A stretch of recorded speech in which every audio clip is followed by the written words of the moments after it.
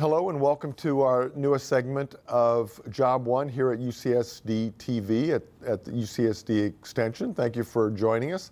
And we've got a very interesting guest and topic today, and it's really around technology and engineering. And half the people run away screaming from that field as a career choice, and the other half love it and are passionate about it and can't get enough of it.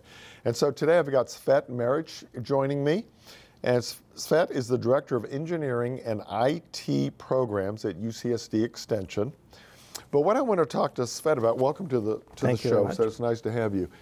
As I said, some people love technology and engineering and go toward it, and then we're going to talk about women in STEM and young girls becoming interested in it. And the other half goes screaming away for it's not for me, I can't do it. And they can.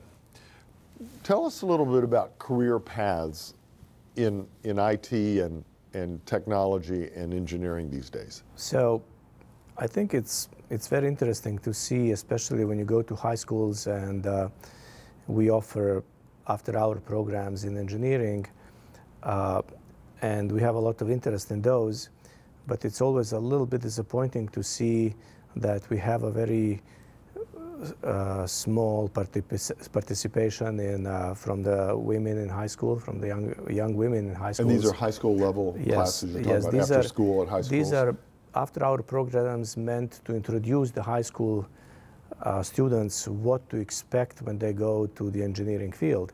Because what we see at UCSD is that people say, oh yeah, I want to study engineering. Then they go to an engineering program and they suddenly realize that that's not for them. And so we've been trying to help the high schools and the students in high schools understand better what studies in engineering entail.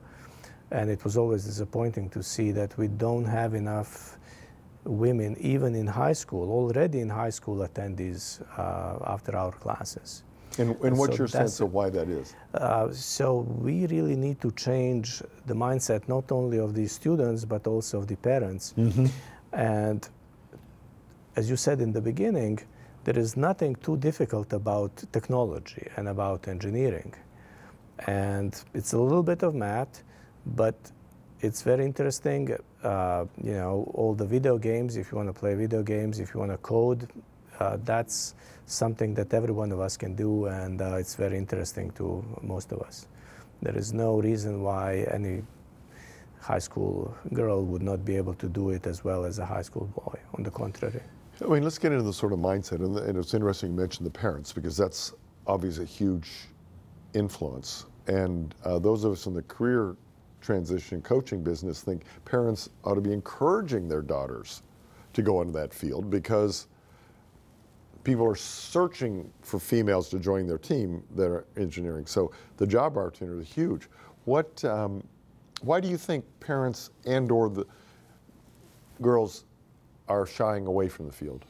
Well, I heard once when I was giving a talk at an engineering school in San Luis Obispo, one thought is that a lot of young ladies, women, like to help people one-on-one. That's why you have a lot of women in sciences, in nursing, and in doctors especially. But I think that with the new programs, for instance, that we have, and UCSD proper has in machine learning, in big data, in data sciences, where you can apply all of this, for instance, to the health industry, to the industry of adult population. That's something that will be an obvious way to help people. And that's, I think, the way we should go with all these new technology fields to interest them in that area. If I'm a young person or a parent, maybe, and I like doing these sort of things. We sort of joked about playing video games. Yeah. What should I look like that I feel like I enjoy doing it and I feel like I'm good at it, that lead me to really research a technology or an engineering career path? What should I look for? And then we're going to ask what the opposite of that. But what if I do what well and I enjoy doing it? Well, the first thing, the unfortunate answer to this is that you still have to enjoy the basic math. Okay. But I think it rests on the high school math teachers to show to the kids that it's easy. There is nothing too complicated in math that they would not be able to learn, especially if they want to be in the technology field. And is this starting Algebra 1 and 2? Or what, It is Algebra 1 and 2 basic calculus that everyone can get if it is presented in a proper way, which unfortunately often it isn't. And once you have a little bit of knowledge of math, then you can study things that are of interest to you. Maybe just programming will do for your machine learning basics. Or maybe if you're interested in some mechanical engineering, we have some very nice courses, hands-on courses in mechanical engineering that teaches you how to design an NFL football helmet. You don't need to know everything about mechanical engineering, but to be proficient in some specific areas. So if I like doing, let's get back to the video games. Is that a good sign that I'm a technology geek and I would make a good engineer or a programmer or IT or? I can't necessarily tell you that you will be a fantastic engineer if you're good in playing video games. But I would encourage you to take, for instance, some coding boot camps that we have, and that in 6 months will enable you to find a job in a coding company. Is that how long it takes? 6 months? Yes. And can someone, if they did well in math in high school, and take a 6-month coding class, is that enough for a career path into a job? Yes, I think it would be good enough for a starting career, a starting point in a coding engineering company. How far into the 6-month class would I realize this is really fascinating and I'm becoming addicted to it versus, I remember my chemistry class in high school, the first day I was lost and just got more lost and knew that I was not going to do anything in a career that had anything to do with chemistry. I think a lot of shy away from coding is, you've got to know a lot of stuff from backgrounds, and you've got to be good at doing all these things with the computer and fixing them and all that sort of stuff. How fast would I know if I'm I think after enjoying the it? first 2 classes, so within a week, you will know that this is Within a week? Yes, Okay. it's not that's not for you, because there are a lot of homeworks, there are a lot of projects that you have to do, a lot of tinkering with the computer. So if you are not able to start running a basic program, you will know immediately this is not for you. But this is a great opportunity for people that want to change their careers into technology, maybe if they left the military, right, or they want to change their careers. A 6-month coding program would give them a good opportunity to do so. And is that 6-8 hours a day for 6 months, or It is what's the twice time a commitment? week.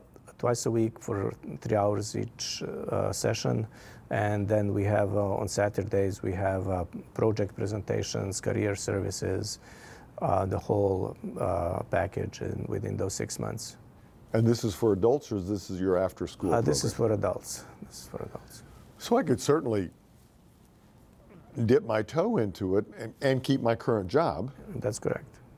to test that field. And then if I tend to do well at coding and become very interested and passionate about it, going on for an engineering degree, or a programming? What's the next step if I do well at coding boot camp?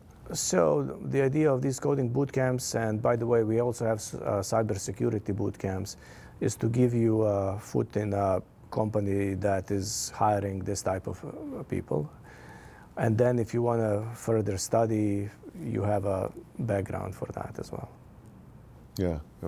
We're sitting here in the Manpower building, and half of this building is the Nest, which is cybersecurity innovative companies that rent desks or offices or space or I kid about a seat on a couch. So this building is full of people in cybersecurity, and they just are fascinated with what they're doing. I mean, there's so much energy around that field right now. It is very interesting because there are two approaches to cybersecurity. One is to learn how to defend against attacks, and the other one is how to actually attack. I was going to say, And, how diplomatic are you going to be with how to attack? Yes, Yeah, so, that was pretty to the point there, wasn't it? Yes, so I think that's a very interesting field as well that people can find themselves employed. So if engineering or IT or cybersecurity or coding have sort of scared you off as that's not on land and I don't understand, they're speaking a whole different language, there's lots of opportunities to dip your toe into it and take an extension class or take this 6 hours a week for 6 months and some Saturdays and open up a whole entire different career path for yourself. And if you love that class, keep doing it and build your career. So don't run away from IT and cybersecurity and coding and engineering because it sounds like a voodoo language. Be sure and check it out because as a career coach, I'm telling you, those are the growth fields.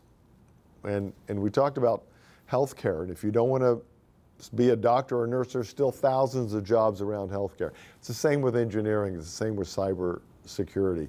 So consider this as a path, and at least research it because it is one of the fastest growing areas in the United States right now.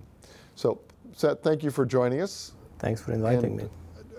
We all learned a lot about these fields and how to get into them. And thank you for joining us here at Job One. I'm Phil Blair, and on behalf of UCSD TV Extension, we appreciate you joining us and look forward to you for our future segment.